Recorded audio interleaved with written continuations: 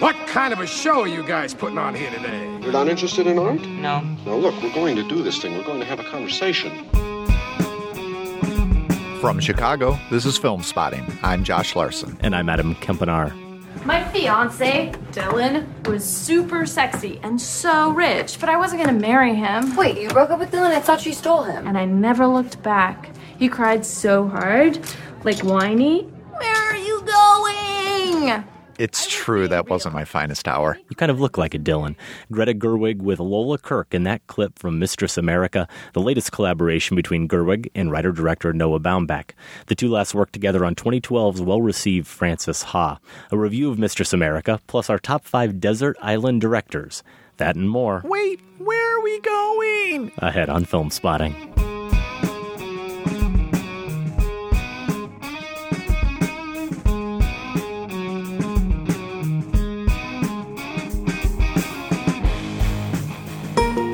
Film Spotting is brought to you by our great friends over at Mubi, a curated online cinema that brings its members a hand-picked selection of the best independent, international, and classic films. Available now at Mubi. Dirty Like an Angel. Too often, it's the men who get to be provocateurs, which is one of the reasons Mubi loves French psychosexual mistress Catherine Breillat. Before Fat Girl, before Romance, one of her earliest films is this ace underworld drama. Also, Viva l'Amour. There are rumors that, Josh, one of our big blind spots, Tsai Ming Liang, a master of contemplative cinema, deadpan humor, and wry melancholy, may retire. Mubi hopes not, and this August they're featuring a series on Tsai featuring his 1994 breakthrough. One more movie pick here. Foreign Correspondent. In his second Hollywood film, Hitchcock delivered a wartime thriller sparkling with wit and intrigue. Also featured one of the master of suspense's most memorable murders. The Academy nominated it for Best Picture. This was the same year his Rebecca won. Every day, Mubi's curators introduce a new title, and you have 30 days to watch it. That means there's always 30 wonderful films to enjoy, all for only $4.99 a month. Plus, when you use their mobile apps, you can download films to watch offline. Listeners of Film Spotting can try Mubi free for a month. Just go to Mubi.com/filmspotting to redeem now. That's MUBI.com/filmspotting.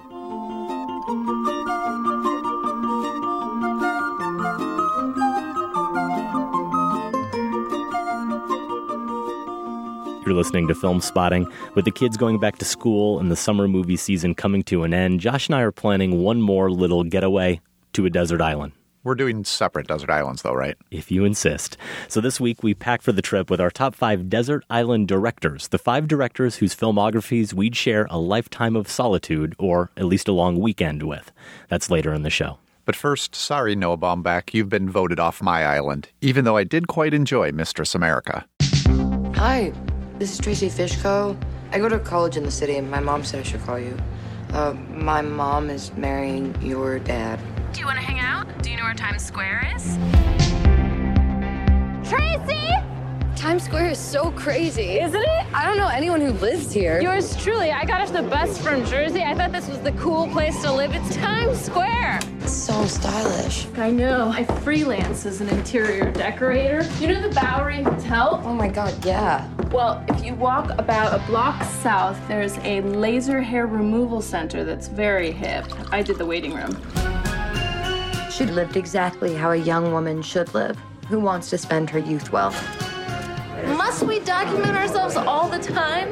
Must we? She did everything and nothing. You don't know what you're selling. No one will know how to buy it. What are you selling? So many things. Being around her was like being in New York City. I'm an autodidact. Do you know what that means? Yes. That word is one of the things I self-taught myself. We split on While We're Young, Adam, Noah Baumbach's first film from 2015. Boy, did we ever. And in one of our conversations, it might not have been our official review, I mentioned how I wished he would write less about what he knew, the angsty, white, male, New York intellectual scene. With the help of Greta Gerwig, he's done that on Mistress America, his latest. Gerwig and Baumbach wrote the script while he directs. It's the same formula behind their 2012 collaboration, Frances Ha. Here, Gerwig plays Brooke, a 30-something creative entrepreneur, at least in her own mind, who takes her soon-to-be stepsister Tracy, played by Lola Kirk, under her fabulous wing. Their relationship sets into motion a screwball comedy dynamic that eventually inflates into full-blown farce, which I found to be quite funny and a relief compared to While We're Young in particular. How has the Gerwig-Baumbach creative partnership been for you, Adam? Have you found it to be as fruitful as I have, and Mistress America to be as amusing as I did? Well, I like Greenberg. and I liked Frances Ha. Mistress America, of course, as you said, it's their second full-on collaboration as not only director-star, but co-writers, and it's my favorite film of the three by far. It's one of my favorite Baumbach films, and it's one of my favorite films of the year, period. Great. So, yeah, that's an easy answer, Josh. I've been pleased with the partnership, and I expect it will only continue to bear fruit. At least I'm hoping it will. I do think what's interesting here is that even though this is ostensibly a Gerwig vehicle, and I'm sure we're going to talk about her a lot, she is essentially the title character here. She's the catalyst for most of the action, very much a dominating presence throughout. But for me, it's Lola Kirk and her performance that grounds this movie and makes it much more than just the Greta Gerwig show. Kirk has to make Tracy a real person. At times she's passive and pathetic, but she's also engaged and ambitious and whip smart and vulnerable. And that all comes through. All those contradictions come through. I do think Gerwig's quite good here and elsewhere. She's good at playing a certain type of capital C character. I think about Violet in Whit Stillman's Damsels in Distress. She drives the action with her manners or mannerisms and even her voice and phrasing. And in this movie, there's a line where she says, adultery? And she says it so incredulously that I think it actually adds 3 or 4 syllables to the word. The difference between the damsel's character Gerwig plays and the character Brooke she plays here, I think, is that Brooke is a character who's very much aware that she's a character in a certain time and place, and Violet was anachronistic. So Gerwig plays Brooke with this hint, just the right hint of self-awareness. She's a late millennial Gatsby. She's redefining herself, not just day to day, but moment to moment. And that awareness comes through in the character in lines like, I'm an autodidact. And then I think she asks Tracy, do you know what that is? That she has to explain what an autodidact is, or can't wait to, is the most autodidactic thing ever. So that's fantastic. And the punchline is something like, that's one of the first things I taught myself what it means. Exactly. There's so many great layers to these lines. No, there are. And Gerwig and Baumbach's awareness comes through in the way, for example, Brooke walks down those steps when we first meet her in Times Square, and she welcomes Tracy with open arms and says, welcome to the Great White Way. And even that choice of cliched phrasing. And the whole time she's walking down, like she is Miss America, she's just a bit too awkward, and the arms are outstretched, and the smile is plastered on her face just a little bit too long, that it gives you a real sense of performance to that character. So we do get a more manic side comedically to Gerwig than I've seen in any of her previous roles, but I'm not sure she's doing anything dramatically different. I do think she's just doing it more intensely. For me, what makes this movie really wonderful ultimately isn't Greta Gerwig, the actress. It's Greta Gerwig, the co-screenwriter. Yeah, absolutely. As I mentioned, these lines that if they weren't all hers, she certainly had a hand in formulating and delivering. They're just great, and they go by so quickly that it's one of those films that you want to rewatch because you're laughing over the next joke often. I'm guessing we were. I certainly felt like I was. Let me go back to Kirk because you are right. She deserves as much attention as Gerwig. It's not the flashier part, but it is the one that the movie desperately needs. She's our eyes as well. I mean, it really opens with her and her story as a college freshman and feeling a little bit lost. Very nice characterization of that experience as well in these opening scenes that Baumbach does. Very sweet of this woman trying to find her place, getting rejected by the snooty literary society. I just love how there's the one guy whittling in the room as they're looking at the people who are putting their submissions on the door, and he just glares at them like, how dare you submit something to us? Right. And that's a great recurring joke. But Kirk is, so she's the straight woman to Gerwig's act. This is really a duet, this film, between the two of them. And she has to let all of Gerwig's energy and lines bounce off of her, partly because that's how it's structured and partly because that's the Brooke character. No matter what Tracy says, Brooke is going to somehow redirect it to be about her again. And so you could say, well, is that maybe a thankless part for Kirk? But no, she makes it absolutely work because she's hitting the right beats as well in those moments. And I think what she has actually is, I differ with you a little bit on how much self-awareness I felt that Brooke had, because Tracy is the one who has the awareness of Brooke's act fairly early on. When she first meets her, she's amused, kind of dazed by her, and definitely falls under her spell a little bit. But it doesn't take long for her to see, okay, she doesn't have it quite together as much as she wants. And then how does Tracy respond to that is what drives a lot of the action and the narrative as well. So Kirk gives a great performance. I had not realized that she was the neighbor in Gone Girl until someone pointed that out to me after. Yeah, I actually saw the movie with a listener, and at the end of the film, they pointed that out, Josh, and I had no idea, but instantly. But that's one of those parts that she really nailed her few moments in Gone Girl, and so you can see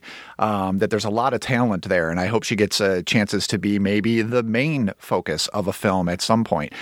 But Gerwig here, it's very different from the other performances I've seen of hers. I haven't seen them all, but of the ones I've seen, they rely a lot on this dazed sort of guilelessness where she's not really sure of where she fits in the world. And the comedy comes more out of watching this unique, almost like trampled flower and how she's going to survive. She's quirky, she's goofy, so she makes you laugh this way. Yeah, and maybe she's a little manipulative, but she doesn't know she's being manipulative. Right. She's not being exploitive. Right. Exactly. She's not active in the humor or in her narratives. And here Brooke is driving all of the action because she's a big character. At the same time, that involves hitting bigger jokes that Gerwig does, bigger lines and beats, and she pulls it off flawlessly. It doesn't ever get too big. And I think that you picked the right moment. The defining moment of her character is her entrance, because when she's coming down those stairs, and here's where I don't think there's self-awareness yet. No. That is also Brooke's journey, and Tracy is the one who brings her along to see that I'm not really fooling anybody except maybe myself. When she comes down those stairs, what's so great about it is the awkwardness you mentioned. She delivers her line, her grand entrance, and then realizes, I've got about 12 steps to go. What am I going to do now? What? And they both kind of like look at each other like, oh, this is kind of awkward. And that encapsulates pretty much all of her interactions, because no one is as impressed by Brooke as Brooke is. Pretty much until we get to the fantastic, farcical, full-blown screwball comedy. Full-blown door, people coming in and out of doors set in this Connecticut mansion. That really, for me, was the movie's highlight. And then that's where some of the self-realization starts to settle in for Brooke. I'm impressed, Brooke. It takes a lot of moxie to start a restaurant. Thanks. You're doing it, babe. You're out there doing something besides amassing and hoarding money. If I could figure out how to amass and hoard money, I'd do it. Well, you could have married me or a dozen other guys, but you wanted to be your own person. Yeah, no, I'm over that now. You're funny because you don't know you're funny. I know I'm funny. There's nothing I don't know about myself. That's why I can't do therapy. Yeah, I think that moment is not a moment of awareness at all for Brooke. That's what makes it so funny. But it is Gerwig, the writer and performer, and Baumbach, the writer and director, cueing us in to her being a little bit more lost than she is going to let on, because she acts like she's in complete control all the time. You're listening to Film Spotting. We're discussing the new film from writer-director Noah Baumbach and his co-screenwriter and star Greta Gerwig. And I just said that actually very much like Gerwig talks in this film, because one of the key things about her performance, I was watching some clips again today, is she just keeps talking. She doesn't take any breaths. So it's like reading one of those Hemingway sentences that just goes on forever, comma after comma.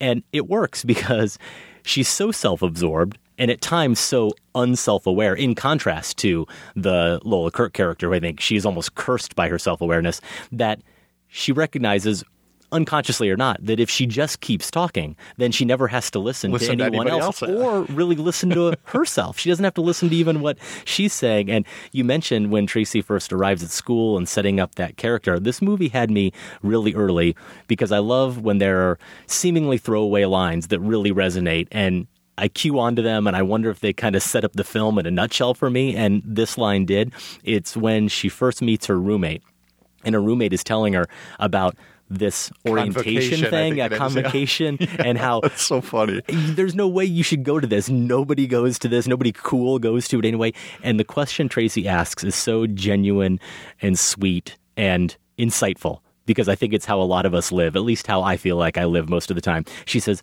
how do you know all this? Right? That feeling of just being lost, as if everybody else has been given a manual.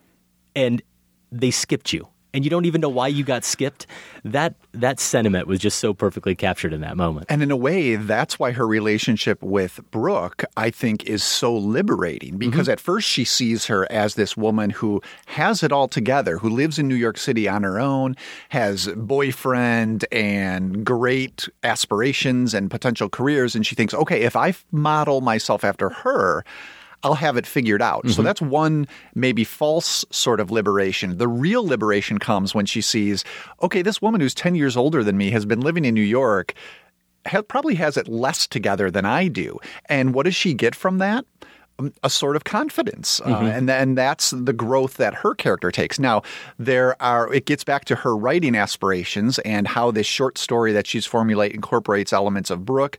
And that's where sort of this ethical quandary comes into play of, does she use her relationship with Brooke not only for her own growth, but also manipulatively for her art? Yeah, it just occurred to me, actually, as you were talking, that there is a moment where you start to wonder whether or not the Tracy character, as much as she recognizes that Brooke is full of it, she continues to seem very much invested in her success. When does it turn into egging her on? Yeah, and so is it a matter of actually needing her and wanting her to succeed, even though she thinks she's doomed to failure, because she's along for the ride and she wants to see where it goes, and she wants to even then see where it will go and how she can turn that into her own piece of quote-unquote fiction? Or is it because she is just drawn to her and sort of against all odds wants to see if Brooke is going to somehow succeed despite what seems to be her fate? And I think it could be a little bit of both. And I think that's what I love about that character. I think by the time we get to the Connecticut house, she has made the decision that she's going to do what she can to push this thing along for material. And see, I didn't really think of that. Really? I was buying her as being a little bit more innocent in that. I think at that point she's made the turn. And now whether or not, if you hold that against her, is one of the interesting questions of this film, because towards the end, there's a conversation between Tracy and Brooke, and not to give too much away, but the subject of forgiveness comes up, and Tracy says, well, I'm not here to ask for forgiveness. So she seems to have realized that she mishandled the relationship in some way, but is not necessarily saying, I wouldn't do it again. Exactly. So I like how the movie leaves that in the air as one of those open questions in terms of, and this is something that's a through line that runs through some of other Baumbach's pictures, is the ethics of creative pursuit. And so I did like, despite what I said at the beginning about how this sends him off in a much better direction, I like how this lightly touches on some of the other themes that he's explored. They're very similar movies While We're Young. There are some similar concerns, but here for me it was just they move so much more quickly and so much lighter. The whole film is lighter on its feet. But one of those is this idea of ambition, not only when you're older and how that compares to a younger generation, which While We're Young specifically addresses, but ambition even when you're young, creative ambition, like what that puts on you to say, here's how I'm going to define myself if I achieve these things. Because Brooke certainly looks at herself that way, yet has spent, her 20s not really achieving any of them.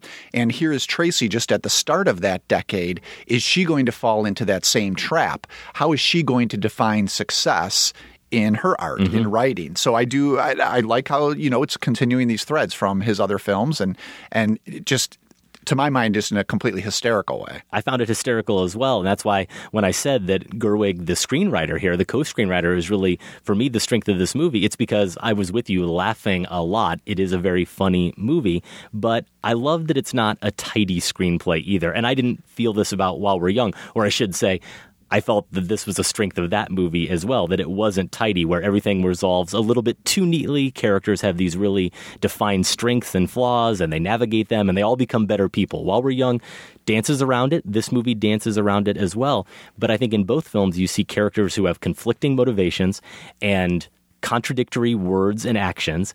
And a good example is what you just said. I won't give anything away either, but there's a key part where, speaking of forgiveness, everybody in the film tells Tracy not to do something, that she'd be a terrible person to do something, and she goes and does it anyway, right? And we don't even really see her have any moral quandary about that. She just does it. So I like the fact that these characters are kind of defining their own ethics and morals as they go. They are making it up as they go. They're trying to define themselves, and I think they're untethered in a way to any one ethos, or any one worldview. And so they're simply trying to be what they perceive to be their authentic selves. I mean, authenticity is a word, even though I don't think it's ever uttered in this film, and I don't know that it's ever uttered in While We're Young. I think both films are very much about that. But these characters are just full of these contradictions and bad choices, and I think because of that, we end up rooting for them. I at least ended up rooting for all of them, and I certainly could identify with them. So the writing's good in those ways, but I also just love the language of the film. It reminded me,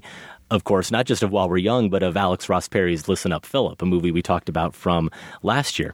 Yes, both are movies about writers, but the language itself, whether it's in narration or we're hearing what's written on a page or just how the characters converse with each other, it's eloquent, it's smart, it's insightful. Whenever Tracy made a mental note or jotted down something that Brooke said that she could steal for later, I was scribbling it down in my notes because I thought I might end up bringing it up, but also because it was just a good line. And I'm in the right mindset lately, I think, because I did just get done reading partly and then finishing via audiobook Buckley versus Mailer, the book about their relationship and friendship in the 60s. Obviously, both writers, words, very important to them, especially Mailer. I have been diving in a little bit to David Foster Wallace as well. And after seeing the end of the tour, just thinking about word choices and how important they are, maybe I was in the right headspace for a movie like this to come along. But it's just a very, very smart screenplay. And I did say that I think all these characters are on a quest for authenticity in a world where authenticity can only be manufactured. There's this dream vision that Brooke has about this restaurant. And as they describe it, as they make their pitch at one point, it's so mawkish, down to the name. They want to call it Mom's, that just as you're thinking, okay, they've kind of sold me. I'd really love to go to a spot like that. You immediately have to. It's her enthusiasm. Be confronted. It is, but you immediately. I think it's the authenticity of it too. You buy that vision, but then instantly you have to recognize that it's totally absurd that you would ever look to a restaurant, a product that someone has created to fill those needs in your life. But I think that's what we're all doing. I think that's what all these characters are doing. Yeah, that scene is fantastic because Brooke is just shouting out ideas off her head of what this restaurant should have. None of them are connected. None of them make sense. But it is what they share in common is her enthusiasm, her vision, her realizing of this dream she has for herself. And at that point, I felt Tracy was still on board. You know, she said, great idea. Even though you know Tracy is smarter. You've been shown that Tracy is smarter than this. She would know these are not good ideas. But she's caught up in the same enthusiastic storm that Brooke casts as we are. So that carries the movie quite a bit. It's literary, you're right, but it's always conversational as well. It never pushes right over the edge into, and I think this is the performative aspect you were talking about as well, because Brooke is putting on this larger-than-life persona. It makes sense that she would talk like this. But it's not as highly stylized as either Listen Up, Philip, or a movie like Damsels in Distress. No, I wouldn't say it is. And it's not, to be frank, it's not as highly stylized as the great 1930s screwball comedies, His Girl Friday or something like that, which is, it's certainly trying to be in the tradition of. Those are even more highly stylized. So it does make sense once you get yourself into that mindset that she's talking this quickly and she's being this dumbly smart, smartly dumb, whichever way it is, where she's being smart about the dumb things she's saying, I guess, is how I would describe it. And so it is very conversational literary at the same time. And the excerpts we get of Tracy's story about Brooke, which she gives her, another name, a fictional name, but it's obviously her. Those are really good. They are. That's always the trick, It's a story you'd want to read. Yeah. And you recognize that. You have to believe that others would think it's really good. Yes. And we do. And it also has those observational nuggets that somehow the movie strikes a nice balance, I think, of using that literary device and reinforcing what we have already seen and known about Brooke, but with enough of a writerly flair that we don't mind being told it again. And I think that was a real trick for this film, because if they were going to have Tracy just repeating what we already know, it would have been really dull. But they managed, whoever wrote those lines, and maybe it was the two of them together, from Tracy's short story, they managed to hit that sweet spot very well. Absolutely. If it was just repetition or sort of a catalog of what she experienced, and there was no insight from the artist who's putting pen to paper, it wouldn't be good literature, but it is, or it strikes us that way because we are getting those additional insights. And you mentioned the screwball comedy scene. I touched on this when we reviewed While We're Young. I thought I saw a real sense of how Baumbach not only used dialogue to elicit humor, but use the camera. And this movie maybe didn't strike me quite as much in terms of some of the choices, but I like that. I like the fact that he very subtly reinforced the humor. There's a scene where Tracy meets a guy who she kind of likes, and they have a bond over their writing, and they're both rejected. And then you see them walk by each other, and then you get her reaction, and then get the camera pan to see what she's reacting to, which is the girlfriend who was all of a sudden appeared on his shoulder. Little touches like that where without it, it wouldn't be quite as funny, if that's even the right word, but it's just a little bit of a jarring moment that works. And that screwball comedy scene, that big farcical sequence, that really is. I was trying to think about why that works so well beyond just the choreography of it, because there is some choreography involved, and there's no doubt a bunch of comedic timing involved. Some characters just say one word or one line interjected at a certain point. But I think why it works, Josh, is because all these new characters that are joining the fray, jumping in with those little bits of dialogue, at the end of the day, they're doing it. We understand. We know enough about all of these characters that we recognize that they're just trying so hard not to be ignored. They're all like the main characters in this film, just trying to have that little bit of recognition, trying to have their voice heard. And if that means occasionally having to say something ridiculous and punctuate a moment or a scene with it, that's what they're going to do. And we should probably say, for those who have no idea what we're talking about, this is a sequence where Brooke has gone to a former boyfriend who is now rich in Connecticut, living with her nemesis that she mentions, Mamie Claire, and to ask them for money for this restaurant business. She's taken because she doesn't have a car. Not only Tracy, but this guy you talked about who Tracy's interested in because he has a car, his girlfriend. There's also a pregnant woman's book club going on at the time. So one of the members there sticks around. Then you have the neighbor shows up, the nosy and neighbor. He joins because, and it really, you know what it reminded me of? Women on the Verge of a Nervous Breakdown, the Pedro Almodovar film. And it just moved that quickly. I will say, when you mentioned like the choreography of it, I almost wish they had reduced the number of rooms because it was missing a little bit of, which so much stage farce uses, the claustrophobia of only having so many entrances to so many spaces. We kind of got a little lost in this Connecticut mansion, which I realize is part of the point to emphasize the richness of this guy. But really, for the most part, the blocking is so on spot, and the timing of the dialogue, and when one word is all someone, Karen, the woman waiting to be picked up, the pregnant woman, you know, the way Karen keeps getting reprimanded for nothing.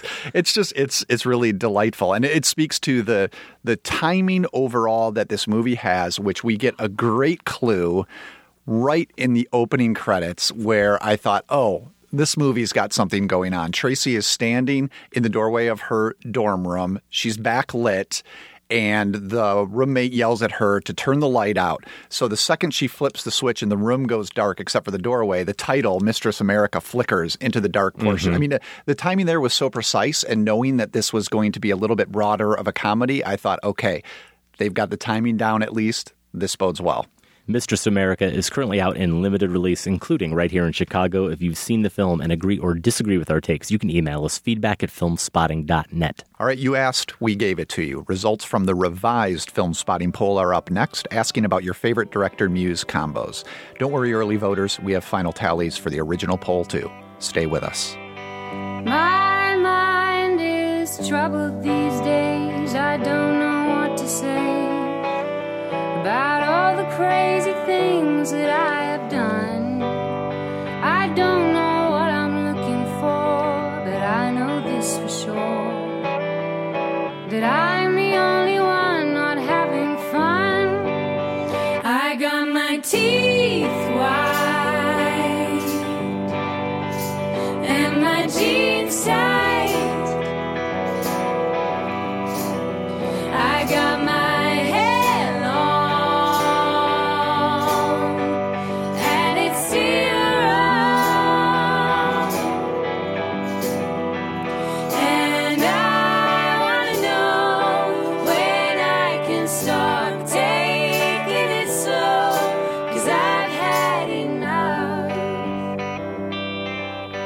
I don't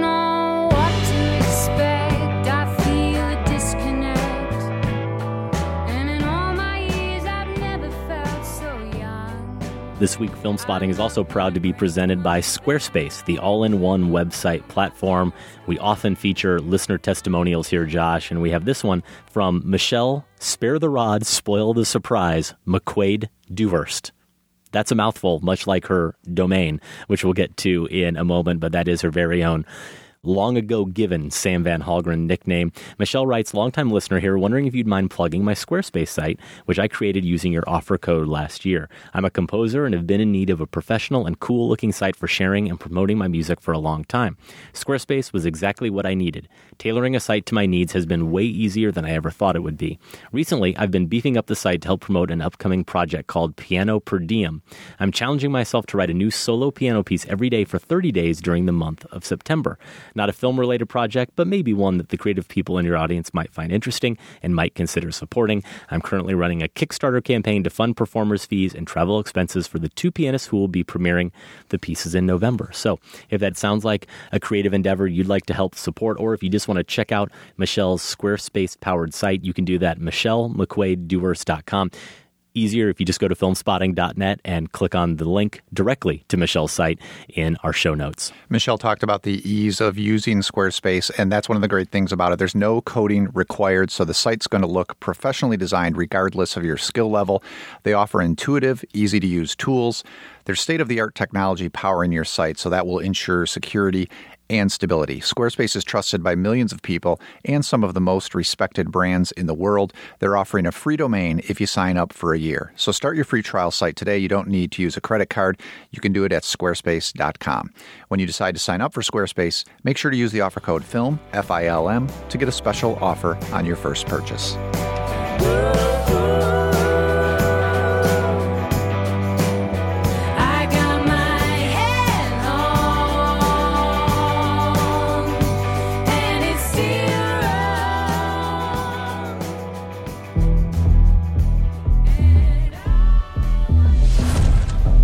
What do you do? You're not an engineer. You're not a designer. You can't put a hammer to a nail. I built the circuit board. The graphical interface was stolen. So how come 10 times in a day, I read Steve Jobs as a genius? What do you do? Musicians play their instruments. I play the orchestra. Welcome back to Film Spotting. It's actually been a couple of months since I invoked the name Fassbender, Josh, so I think I'm okay to mention him here. Yeah, but we have to officially call him now Film Spotting Madness Champion, Michael Fassbender. How did I forget? We absolutely have to. That was Film Spotting Madness champion Michael Fassbender as Steve Jobs from the trailer to the new film, also called Steve Jobs, that's scheduled for release in October. Fassbender would be enough to make Steve Jobs, for me, one of the most anticipated films of the fall, but you add in Danny Boyle directing, Aaron Sorkin writing, that really doesn't hurt. More anticipated fall movie talk next week on the show. Michael Phillips will join us. We'll share the top 5 movies we're most excited to see and the top 5 questions we have about the fall movie season. That sounds like 2 shows to me. Well, I think we're going to skip a review, so we're always skimping on something for our listeners, Josh. We're going to get into the dual top 5, but if you remember our most anticipated movies of 2015 of the year overall, we did kind of a 2-parter where we had some cinematic questions we were looking for answers to. So Michael Phillips will play along. That's all next week. A bit later in the show, this week's poll question asks you to pick your most anticipated movie of the fall. But first, let's get to the results from our disastrous most recent poll question. Don't! Look! One crawl behind the refrigerator. It'll turn up in our bed at night. Will you get out of here with that thing? Jesus. Get it. Talk to him. You speak shellfish. Woody Allen and Diane Keaton chasing lobsters around the kitchen. I always assumed that was a Hamptons kitchen in that scene from Annie Hall. Allen and Keaton, one of 5 options we gave you a couple weeks back when we asked you to name your favorite director-muse pair. 5 options, I should say, that we originally gave you because due to public outcry about some major oversights in the poll, we had a first ever poll retraction and revision, which we'll get to here in a sec. Even the name, Josh, frankly, gave a few of our listeners fits, the notion of muse being used here, and in some way did that diminish the contributions of these actresses? I wasn't aware of that controversy. Well, yeah, we had those conversations as well, and I get it, but we were simply trying to find the right quick descriptor for a collaboration like Noah Baumbach and Greta Gerwig from Mistress America, that was also romantic in nature. And of course, every one of these choices are examples of true partnerships where the actresses were far more vital to the artistic process than simply being what a muse normally would be, at least in the conventional sense, just inspiration. So the choices we gave you originally: Woody and Diane Keaton, Woody Allen and Mia Farrow, Ingmar Bergman and Liv Ullmann, David Lynch and Laura Dern, and Roberto Rossellini and Ingrid Bergman. Josh, how did it come out? So this is before we pulled the plug. That's right. In last place, Woody Allen and Mia Farrow, 6%. Very close to them, Roberto Rossellini and Ingrid Bergman, 7%.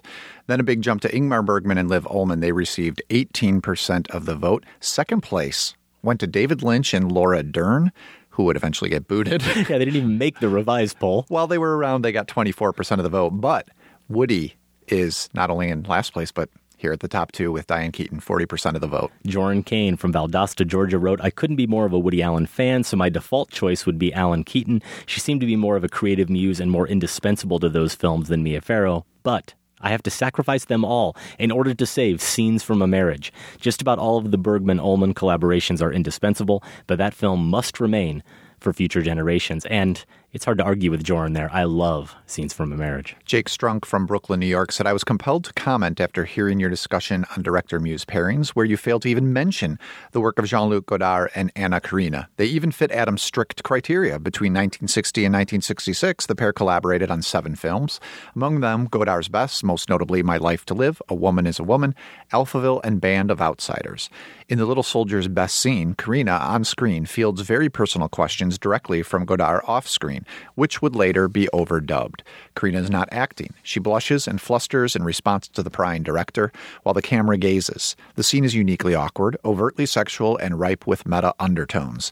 The director and actress would be buried just months later. In the words of the great director himself, all you need for a movie is a gun and a girl. The girl is Anna Karina, and she was the only muse Godard needed to create his most vibrant, radical, and exciting work. A collection of work more essential and prolific than anything on the current poll.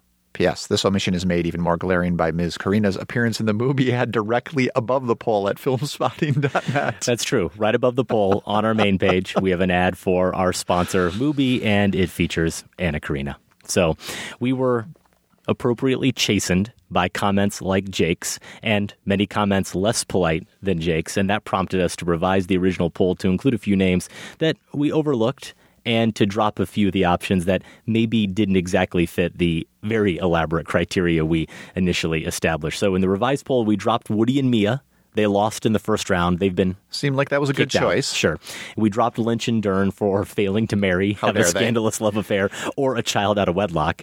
Woody and Diane Keaton stayed. Bergman and Ullman and Rossellini and Ingrid Bergman stayed. We added John Cassavetes and Jenna Rollins, Godard and Anna Karina, you're welcome. Jake from Brooklyn, and thank you as well. Federico Fellini and Giulietta Messina, and Michelangelo Antonioni and Monica Vitti. Much more respectable. More respectable, still not sufficient for some listeners who couldn't believe we left off. I told you, once you open the floodgates, every poll is going to be challenged with torches and pitchforks now. Yeah, I know. We have opened the door. Share the results, Josh.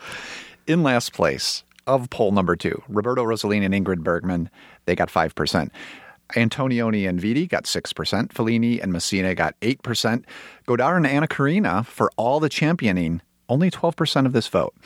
Jumping up now, John Cassavetes and Jenna Rollins received 16% of the vote. In second place, from the original poll, mind you, Ingmar Bergman and Liv Ullmann, 18% of the vote. But yes, Woody Allen and Diane Keaton still win with 35% this time. So is this just because, as smart as our listeners are and sophisticated and cultured and worldly, they've seen all these films from all these different directors, at the end of the day, Woody and Diane Keaton, they were there together in Annie Hall, and that's probably the most widely seen film of any of the films that we would pick from these collaborators. Is that why they won, or do people just love the collaboration that much? I think that's fair, that's the most widely seen. And that's where I was leaning in my vote. And it didn't really change when we heard the poll for me, I hate to say, because my other choice was Bergman and Ullman. And I think that's where I have to ultimately go, if only because, and this goes against what I usually say when we talk about movies that will be destroyed and you only have the other ones to watch over and over because comedies generally favor better for me in watching over and over.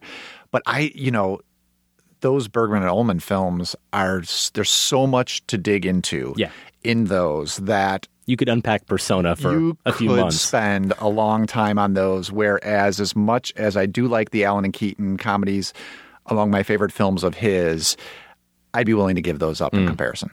Well, as for comments this time around, we only got one really worth mentioning to the revised poll, Josh. It was Franco, location unknown. He simply wrote, "I'm going other Woody and Mia." Of course. Well played, Franco. See, we truly, truly cannot win.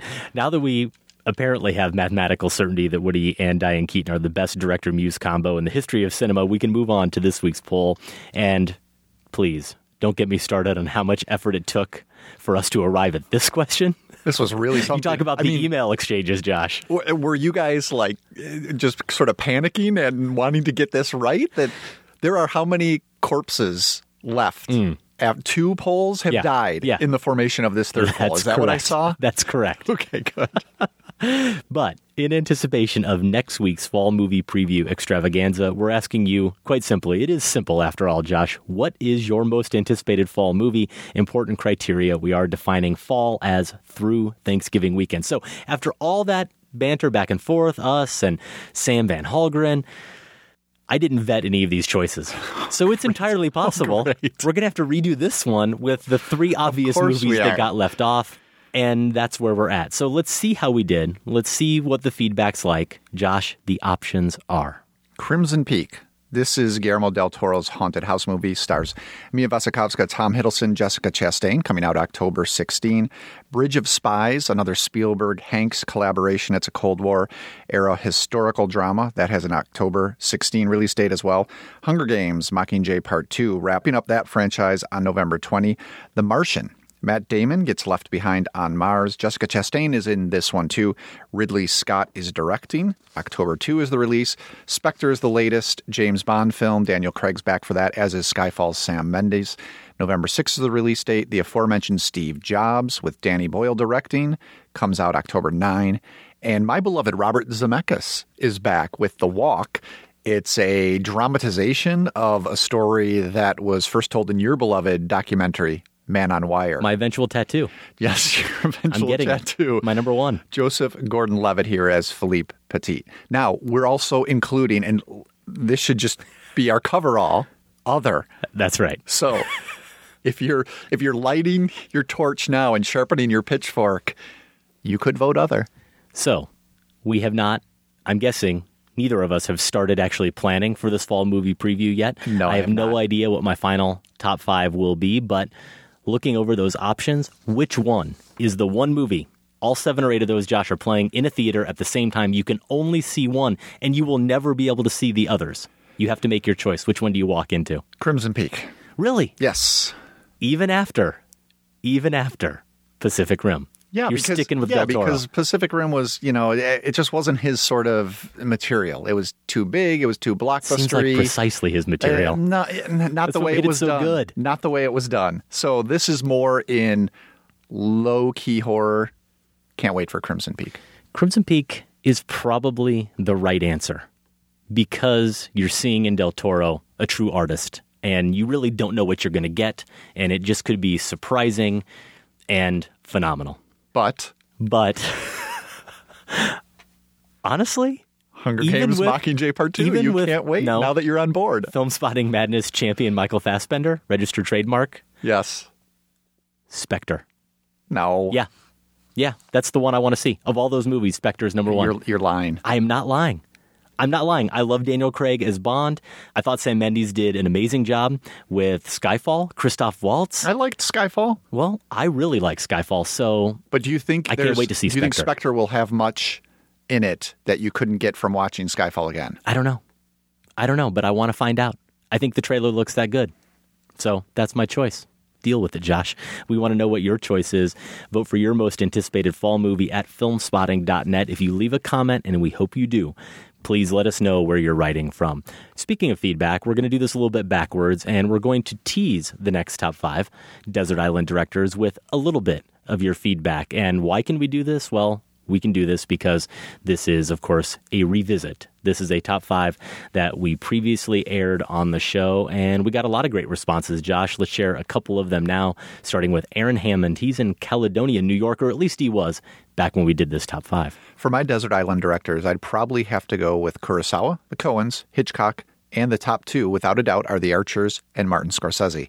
If I'm going to be trapped on an island, I at least need to have the red shoes with me, since the ballet sequence might be the greatest 17 minutes in the history of the medium, and Life and Death of Colonel Blimp is the greatest biopic ever made, and it's not even about a real person. Well played. But Martin Scorsese is my favorite director, and Goodfellas is my favorite film, but I think his versatility is underrated. I want to have an oeuvre that finds a filmmaker diving into his favorite themes of guilt, ego, sexual repression, the allure of criminality, etc. in a variety of different modes. The same guy made Alice Doesn't Live Here Anymore, The King of Comedy, The Age of Innocence, Hugo, and The Wolf of Wall Street. 5 wildly different films, just examples of an all-encompassing body of work. It also helps that a lot of his movies are really freaking long, so it will be easy to pass the time watching all of them. Great choices from Aaron. Jeff from Neshannock Station said, seeing that I will be depressed, hungry, and mentally unstable, these directors would soothe my savage mind. Number 1, Hal Ashby. Number 2, Werner Fassbinder.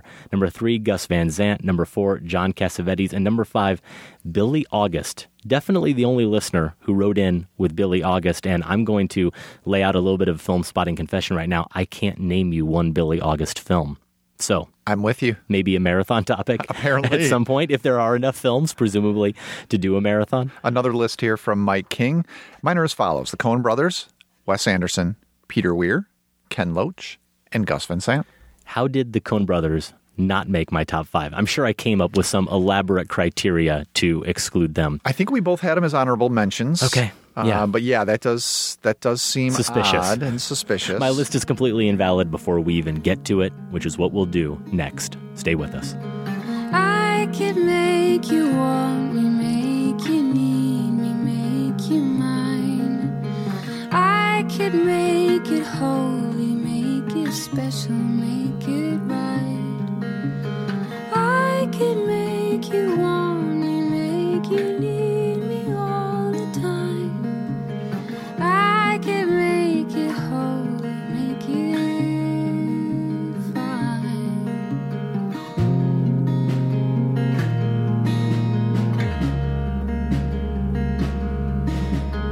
Irons in the fire, moving on,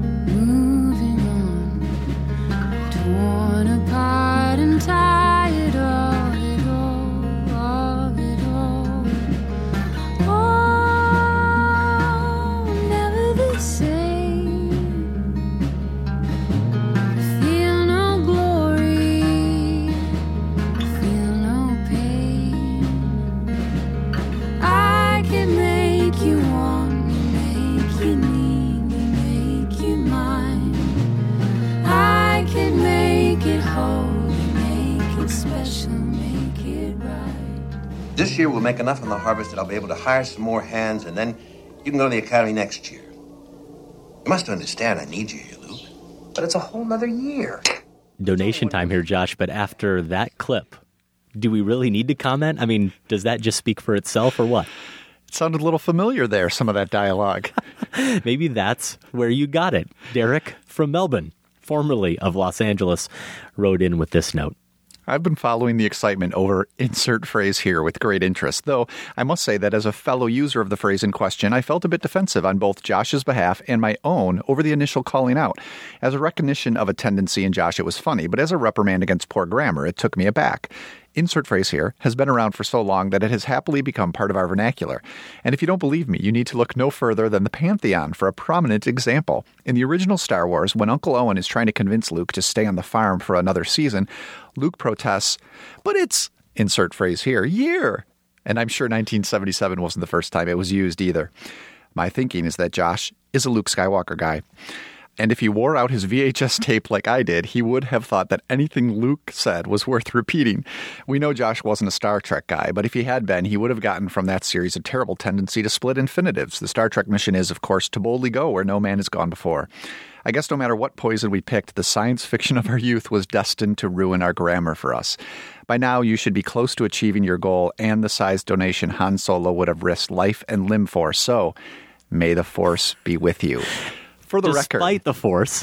No, go ahead. For the record, I was a Han Solo guy. Yeah. I am a Han Solo guy. I was too. Of course. And but I like Derek's theory here. It's either that or Tatooine. Before I thought it was maybe a South Side Chicago thing.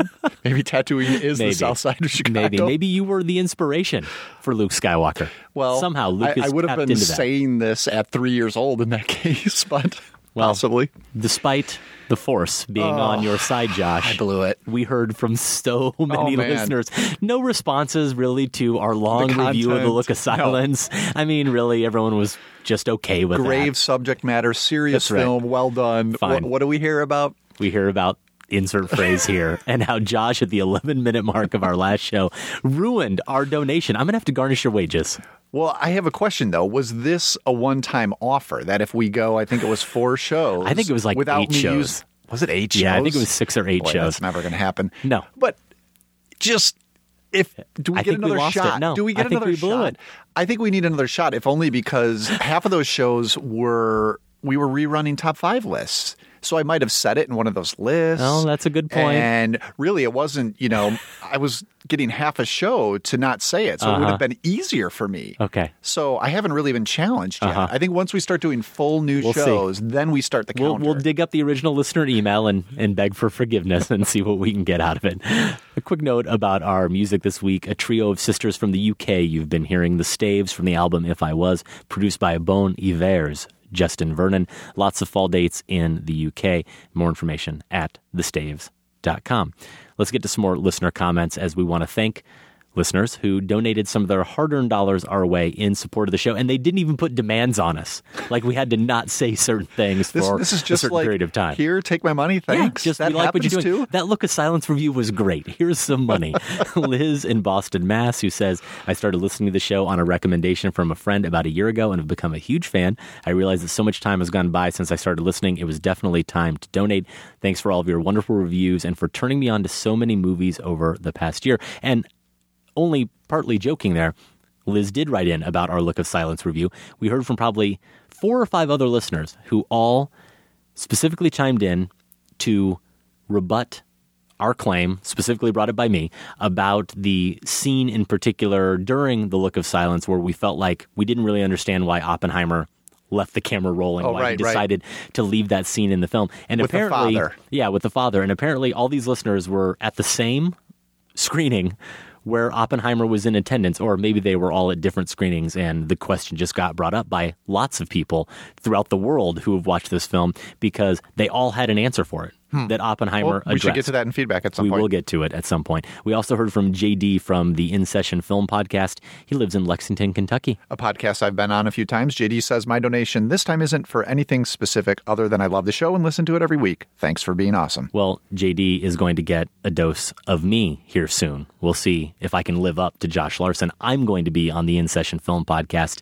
in September. Nice. I have the tall order of naming my top 5 films of the decade so far. Really? That's something we've avoided. Yeah, we've avoided. And now you're getting pinned down for I'm getting pinned down. So okay. I went back to a list we shared in bonus content where I had an initial list of maybe about 13 movies that would be in the running, 13 or 14. And actually, after our review of The Look of Silence, it made me realize that I needed to add The Act of Killing to the short list. Does JD know he should prepare for a 3-hour show?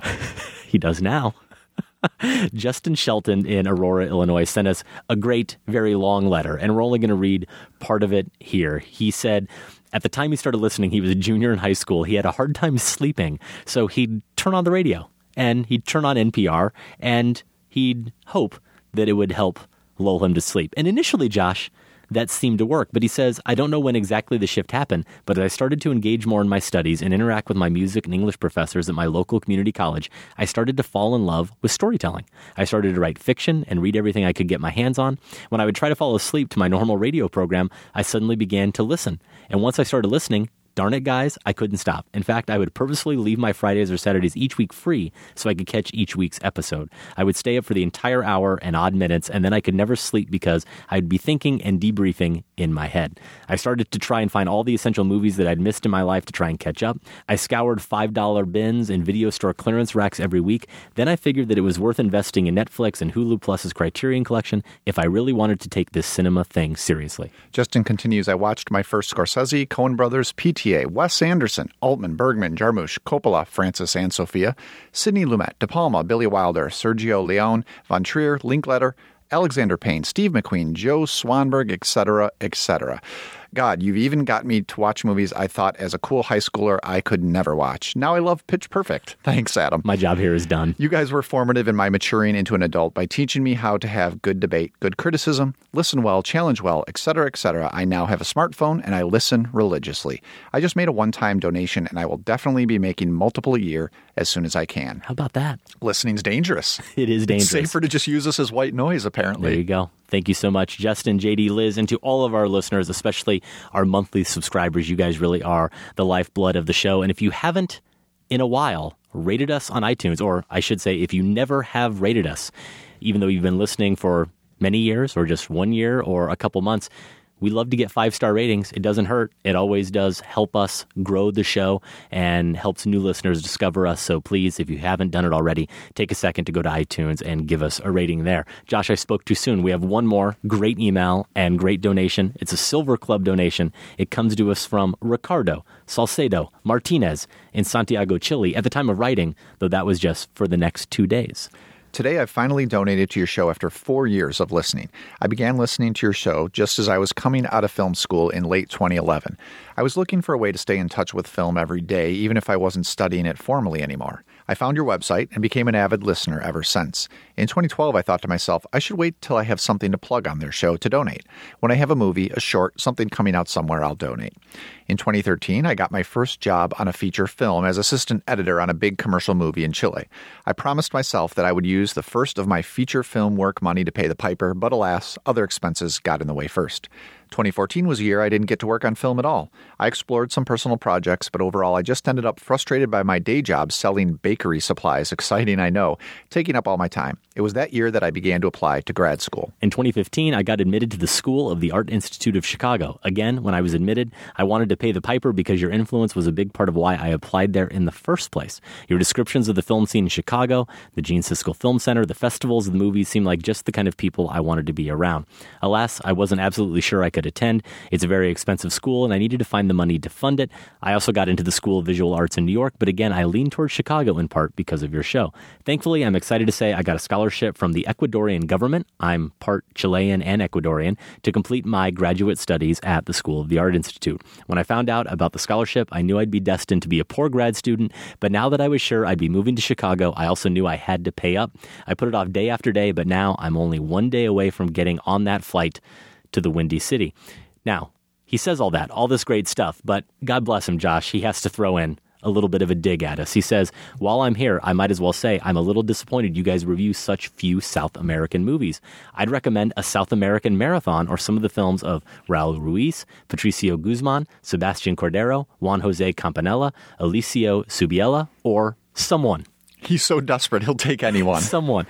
That is a great idea. All of those directors are unknown to me. So we will look to you, Ricardo, for some guidance if we ever do traverse down that path. And now that you are here in Chicago officially, we're going to let it out of the bag a little bit. We are planning a wrap party this year. There's going to be a live show in January. Ricardo, we certainly hope you will be there. And even though you donated and you're supporting the show, we'll support you. We'll be happy to buy you a drink and congratulate you on your film work. He linked to some of his short films, Josh. I haven't had a chance to watch yet, but if any of our listeners are curious, we'll link to at least one of them in our show notes. Shaking out the sheets and holding on, following my feet until it's gone, Hey, I'm Ty Sheridan. And I'm David Gordon Green, the director of the film Joe, and we're here on Film Spotting. This is Film Spotting with Adam and Josh. It's Top 5 time. And after giving ourselves the summer off from producing new Top 5s, we will return next week with a vengeance to original Top 5 making. Our fall movie preview next week will feature the equivalent of 2 Top 5 lists plus the additional attraction of a guest appearance from our very own regular contributor, Mr. Michael Phillips from the Chicago Tribune. Can we have Michael just give his list? I don't know if I'm ready to start working again. I'm with you. I am so with you.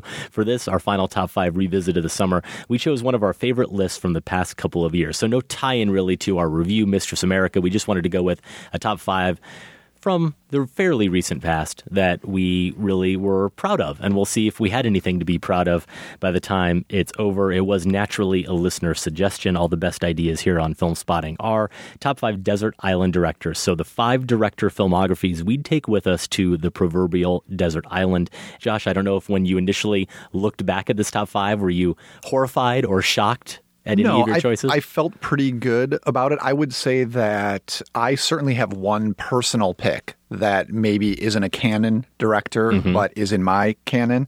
And you maybe have 2 like that.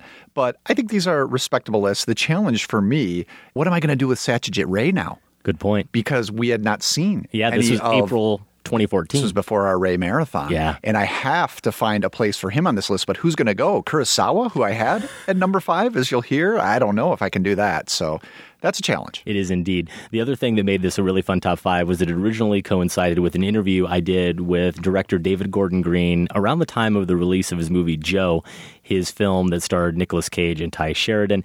Wonderful guy that David Gordon Green is. He agreed to play along with our foolish Top 5 and share his own Top 5 desert island directors, a list definitely more eccentric even than ours, and we get into that Top 5 now with a clip from one of his picks. Oh, she may be weary, and young girls, they do get weary, wearing that same old shaggy dress. But when she gets weary, try a little tenderness.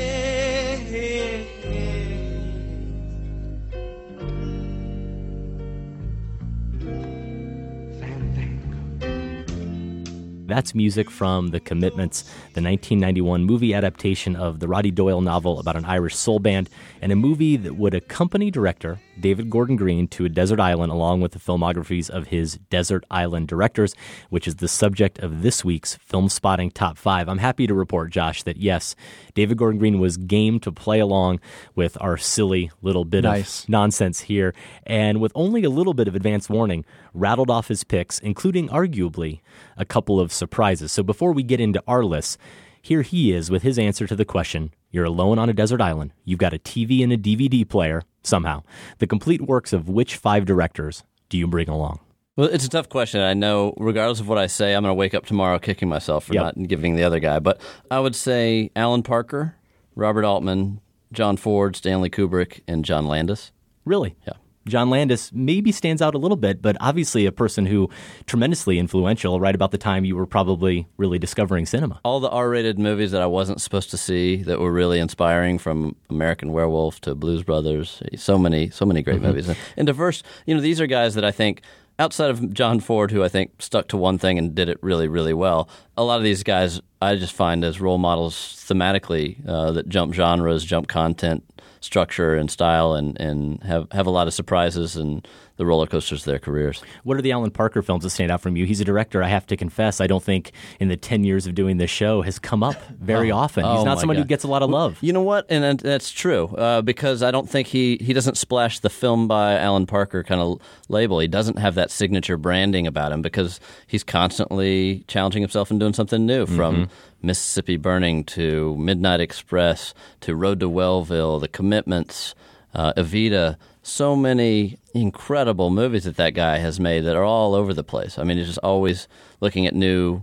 I mean, you could look at music as a theme because that's certainly a reoccurring thing. Bugsy Malone. I mean, who doesn't want a good Scott Baio movie on their resume? Cheer up. There's a million other jobs. Sure, Buster. Standing on the street corner with a hat to catch the dimes in. It's only a matter of time.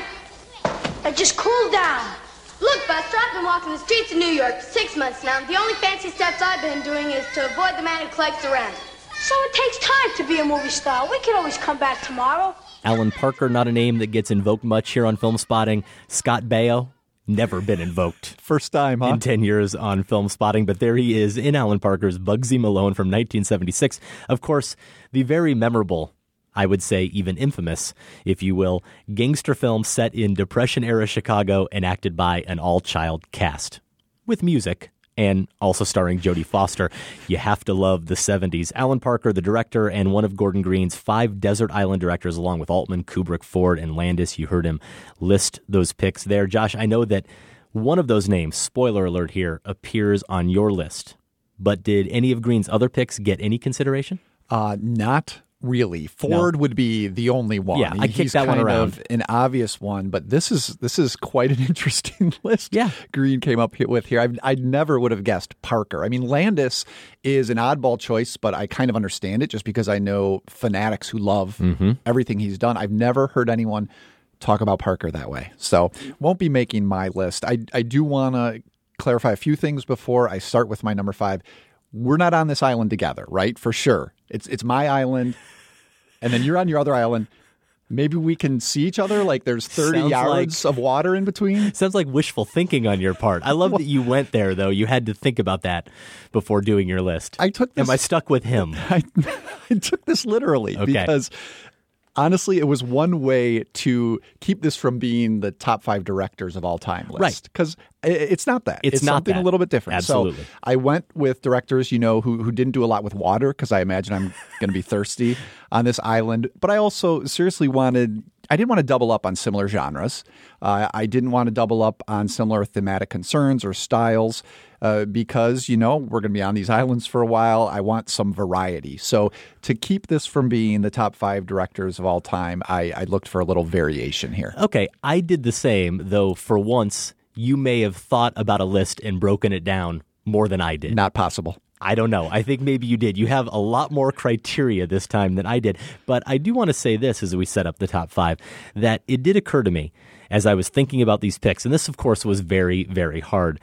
It couldn't be a more arbitrary list because it is so random and, of course, not likely to ever happen. Let's say that. We hope. Yeah, and most of our top 5s are arbitrary, but like any good list, this one really does force you to consider what you value in cinema, I think. And the real challenge for me was after you get past the obvious criteria, things like quantity of films, quality in terms of story, cast, script, directing, the overall entertainment value, whatever you normally look for, you do have to realize, or I at least realize, that I also watch movies very much for edification, whether on a superficial level.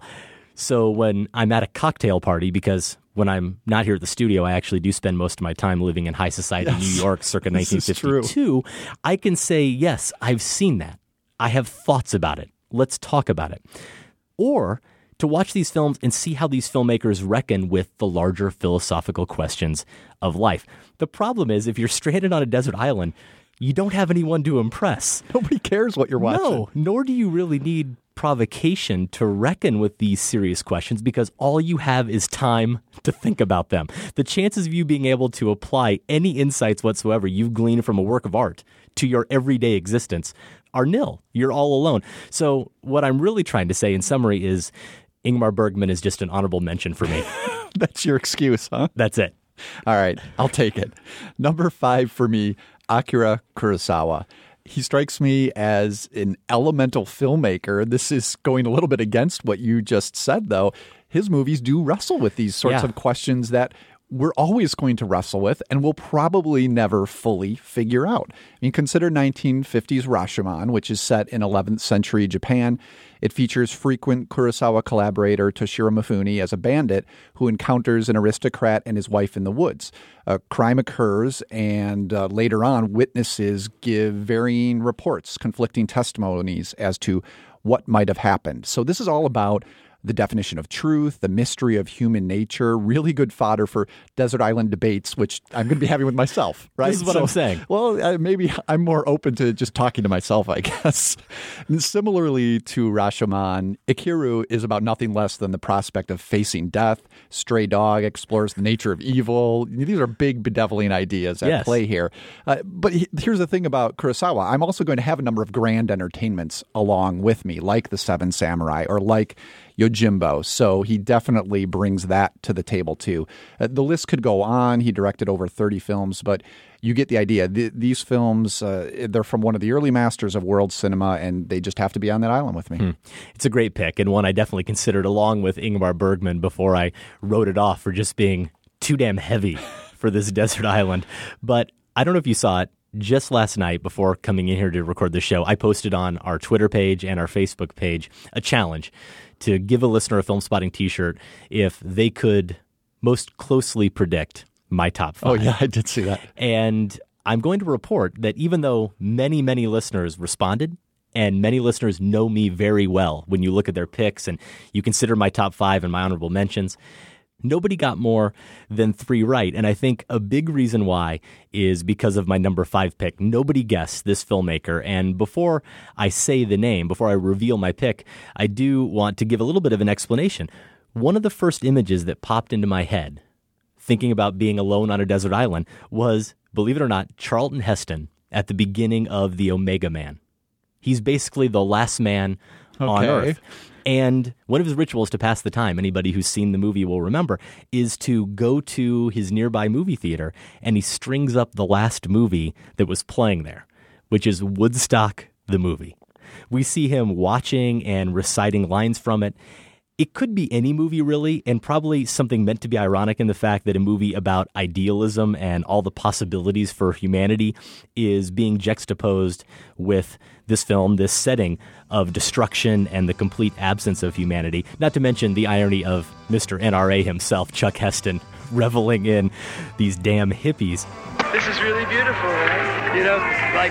You have to realize the turnabout that I've gone through in the last 3 days. Just to really realize what's really important. What's really important, the fact that if we can't all live together and be happy, if you have to be afraid to walk out in the street, if you have to be afraid to smile at somebody, right? What kind of a way is that to go through this life? I thought there was something poignant about this lonely guy just wanting to immerse himself with other people. Masses of people, real people, as far as the eye can see. And that made me think of the documentarian Frederick Wiseman.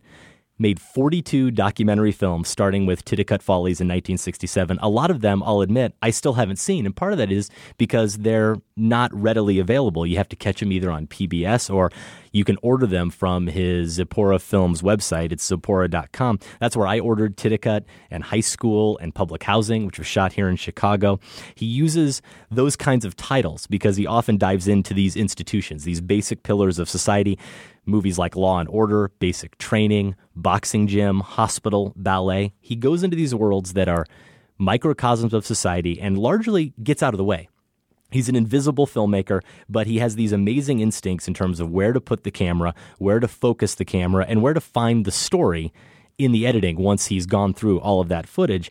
And I guess I just figured if I'm going to be alone like Chuck Heston, I want to be reminded of the full spectrum of humanity, the beautiful, the bad, the in-between, and that is what Frederick Wiseman captures. I still need to see At Berkeley Part 2. That was his documentary from last year, 4-hour, 2-part film about a semester, I think the fall of 2010 at Berkeley out in California, and really explores what a public institution, what a state institution has to go through and the classroom dynamics and everything associated with a school like that. Part 1 was really good, and I still need to see Part 2, like I said, but being able to dive into that massive humanity is something I think I'd want to do if I was all alone. Well, I would have predicted a documentarian for your list. Actually, I don't know if I would have landed on Wiseman, but it does make sense. I think this is one of the elemental ways you and I differ, though. I never occurred to me, as much as I do appreciate documentaries and often will have one or two on my top 10 list at the end of every year, never occurred to me to think of a documentary filmmaker for this list. There's maybe something for me too literal about them that is exactly what you appreciate, it sounds like. But for me, it doesn't sound appealing to have that with me on the island, even though I can think even as I'm saying that of documentaries like my favorite movie of last year, Leviathan, that's not literal at all, very immersive. So that's painting them a little bit too broadly. But still, this is why I'm glad we have these separate islands, and it's not a joint list. My number 4 is someone that David Gordon Green did actually pick. It's Stanley Kubrick. Totally with him there. I realized I don't want to only have directors whose work I have a pretty good handle on. I want someone whose work I'm still wrestling with. And the truth is, I haven't figured Stanley Kubrick out yet. I mean, even after our recent Sacred Cow review of 2001: A Space Odyssey, I did feel I was maybe a bit closer to wrapping my mind around that, but I'm still left with that crucial question of whether Kubrick is this clinical humanist or this doomsday pessimist. I'm leaning toward the latter. I think you differ from me there. But really, this is a question that you could apply to a lot of Kubrick's work. Paths of Glory, A Clockwork Orange, probably Full Metal Jacket, what perspective he's coming from and he's trying to communicate. Kubrick also, though, a little bit like Kurosawa, it isn't always heavy lifting. It's going to be nice to have some comedies on this island, even if Dr. Strangelove or Barry Lyndon, they aren't comedies of the conventional kind. So Kubrick is a filmmaker that haunts me. When I typed his name into my own website search engine just to revisit some of the things I'd written, it brought up all his films, but also every time I've referenced him in other reviews, and I realized I reference this guy a lot. So I think that sort of speaks to how I am still wrestling with him and his influence, which is why I'd want those films with me. Yeah, you explained it well, and it does make total sense. At the same time, when you did reveal to me that Kubrick was going to make your list, and he was someone who, when I first started just rolling filmmakers around in my head, Kubrick was number 1 on my list. And I think people who've listened to the show, especially some of those Sacred Cow discussions, even though we were both on the same page more or less with 2001 in terms of its greatness, safe to say I come off as more of a Kubrick fanboy than you, and that's something that I've only come to recently because of a lot of these discussions. I mean, I've always liked him and respected him as a filmmaker, but I've gotten to the point where, I've said on the show, he might be our greatest filmmaker. I mean, you could really have that conversation. So he was one I was kicking around and pleasantly surprised to see him make your list. So just off my list. I had one documentarian with my number 5 pick. I've got another one at number 4. That's one of the many hats this filmmaker wears. He is Werner Herzog. And when I gave my list to our producer, Sam, he said this: between Wiseman and Herzog, you've pretty much got humanity documented from the mundane to the sublime. So Sam, as he usually does, absolutely nailed it. I don't know if I would have said it that well, that eloquently and succinctly, but he nailed exactly why I have Frederick Wiseman on this list and why I have a director like Werner Herzog as well. You have 60-plus movies to keep you occupied, and as we said, quantity does matter somewhat here as you're all alone for who knows how much time. But during my interview with David Gordon Green earlier in the show, he mentioned the influence of Herzog with narrative movies like Strocheck with Bruno S. But of course, you've got all those great collaborations with Klaus Kinski that have become film spotting favorites like Fitzcarraldo and Aguirre, The Wrath of God, also Nosferatu.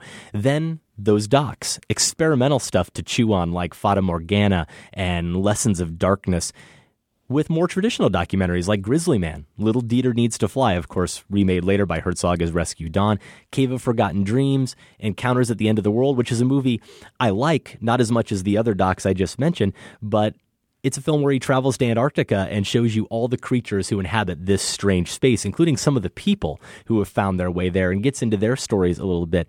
Herzog just takes his camera into places very, very few filmmakers are curious enough to go. And if they are curious enough, they're maybe not daring and dumb enough to go. And again, I just imagine myself being stuck on an island, wanting to be transported, wanting movies to be my escape. Who else but Herzog is going to take you to not only Antarctica, but Laos, Kuwait, the Sahara, the Amazon jungle? You can go on and on and on with him. You do realize, though, you're essentially bringing Herzog with you as well, not just his films. I mean, the way he inserts himself, particularly in the documentaries, obviously, you're okay with that. You're okay with having him on the island, too. Werner Herzog's voice is not a world I want to inhabit. One of these disoriented or deranged penguins showed up at the New Harbor diving camp, already some 80 kilometers away from where it should be.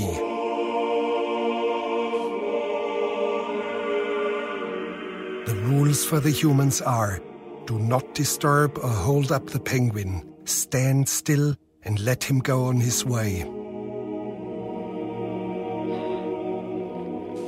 And here he's heading off into the interior of the vast continent. With 5,000 kilometers ahead of him, he's heading towards certain death. My number 3 is Robert Bresson. This was the first marathon that I was a part of after joining the show, and what a rich filmography to begin with. You have Alhazard Balthazar, his Portrait of Humanity Through the Eyes of a Passive Donkey. It's one of my top 10 of all time when we recently forced ourselves to do that list around the Sight and Sound list. We also watched Mouchette, A Man Escaped, Pickpocket, and Diary of a Country Priest. These are all sparse and challenging pictures that grapple at some level with the distance between God and man. And if Kubrick jokes around some of these same big questions at times, Bresson really agonizes over them. I mean, on this island, I don't know which filmmaker would have to be the chaser if I'd watch Bresson and then go to Kubrick to lighten the mood, or vice versa. I can't imagine Bresson ever lightening any mood, though. No. So probably Kubrick would be second. Bresson, he's the tougher watch. A Clockwork Orange notwithstanding, with his preference for rigid performances, stark compositions, his unflinching camera.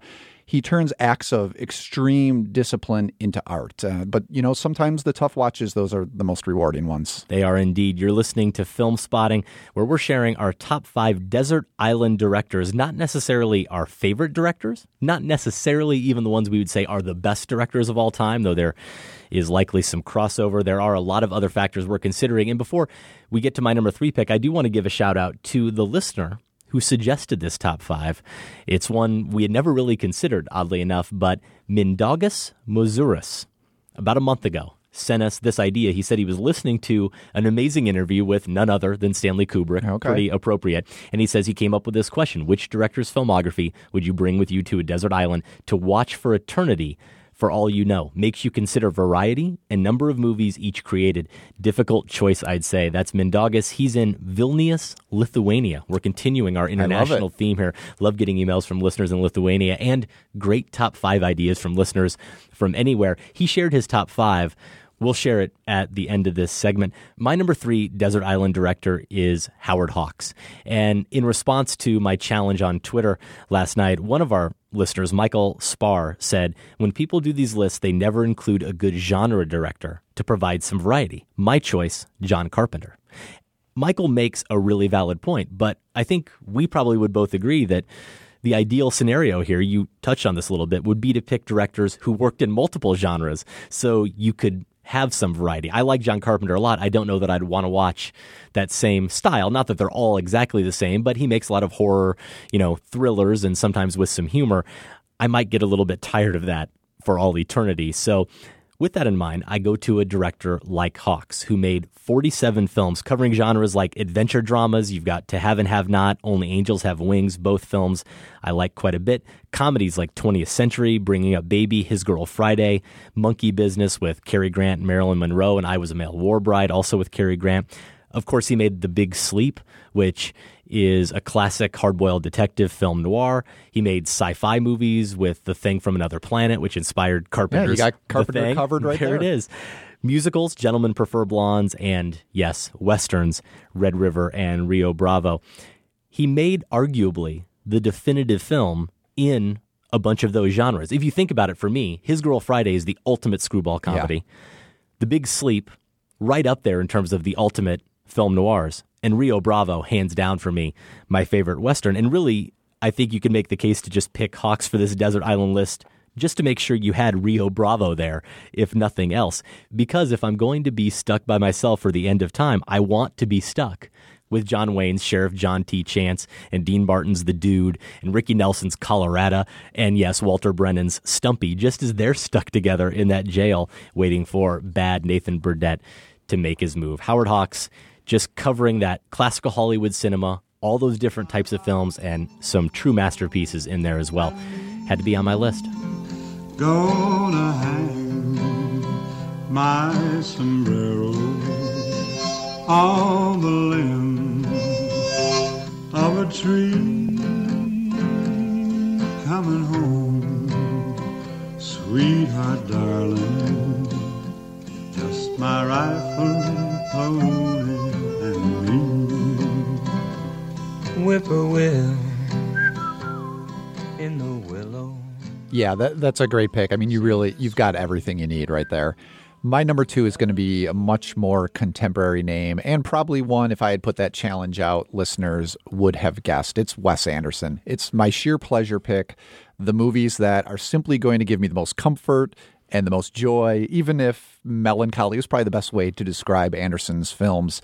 I also thought that these all can't be canon picks. I wanted to have one that I have the privilege of living with now, because I think we have unique relationships with the work of those directors who are active at the same exact time that we're active as viewers. You know, think about being able to be in Kubrick or Bresson's original audience. As much as we can appreciate and go back and revisit those films today, it's still different, I believe. We're viewing those through a different lens than something like The Grand Budapest Hotel, which just came out. And the other thing about Anderson's films, and this has been heard quite often by me in terms of The Grand Budapest Hotel, is that they're demanding of repeated viewings, which obviously is going to be essential in this scenario. One viewing can concentrate on the music in his films. I mean, you can simply explore what he's chosen in terms of music, how he uses it, and what it means. You can do the same thing with the set designs. You can do the same thing with the costumes. I mean, really every element of filmmaking is so intricately layered and meticulously designed here that his films, they're just rich for continual exploration. And this also brings me back to comedy again. I mean, if Kubrick's comedies make me laugh in my head a little bit, Anderson's are the ones that make me laugh out loud and in my heart, even if I know the joke is coming.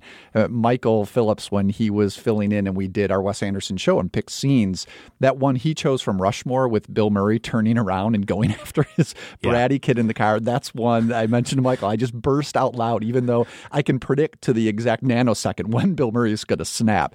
It still gets me. Now, Adam, I know that you were a little bit tepid, unsure about the Grand Budapest Hotel. So I'm partly making this pick to kind of force you to do that bonus content down the road here, where I can try to convince you of what you might have missed. We will get to that at some point, I promise. And we'll go for my number 2 pick to a comedy filmmaker, a director who really is known mostly for his comedies, though that's not all he does. And another one that, yes, many listeners predicted correctly for me, and that's Woody Allen.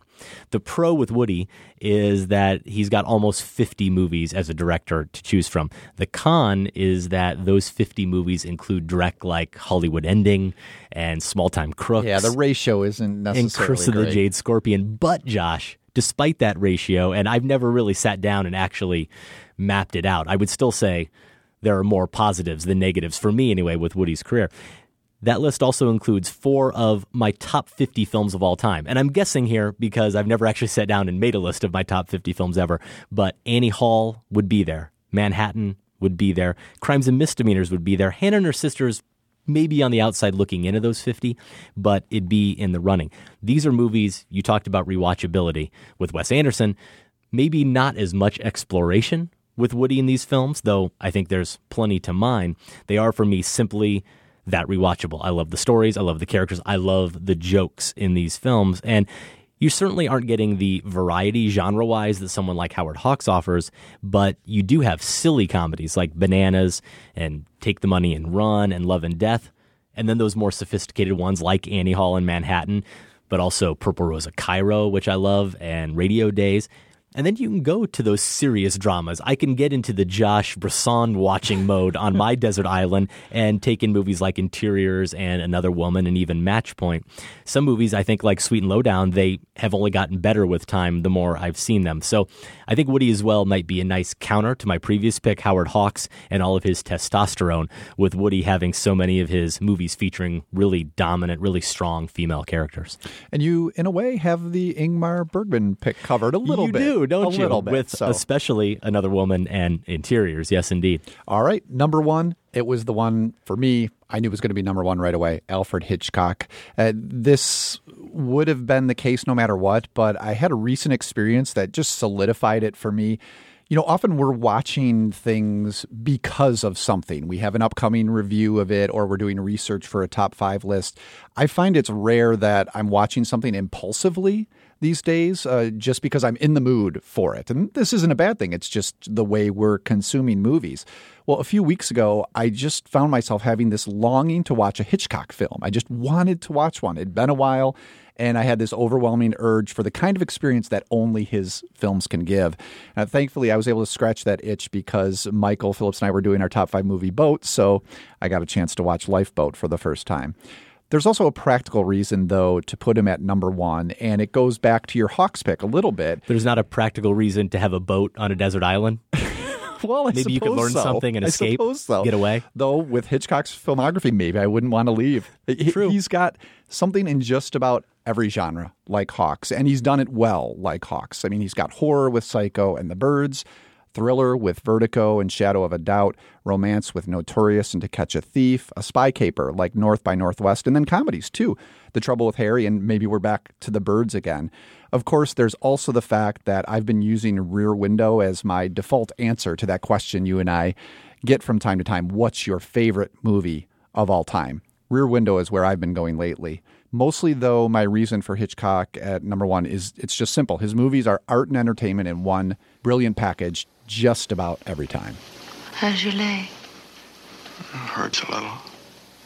And your stomach? Empty as a football. And do you love life? Not too active. Anything else bothering you? Mm-hmm. Who are you? Can't argue with it. Hitchcock was someone I strongly considered, and I think this is probably a good time for us to mention the list from our listener who gave us this topic, the Desert Island directors. Mindaugas, he had Akira Kurosawa and Stanley Kubrick and Alfred Hitchcock, just like you. Very nice. And he also had Martin Scorsese and Steven Spielberg. So a good list there from our listener in Lithuania. And that brings us to my number 1.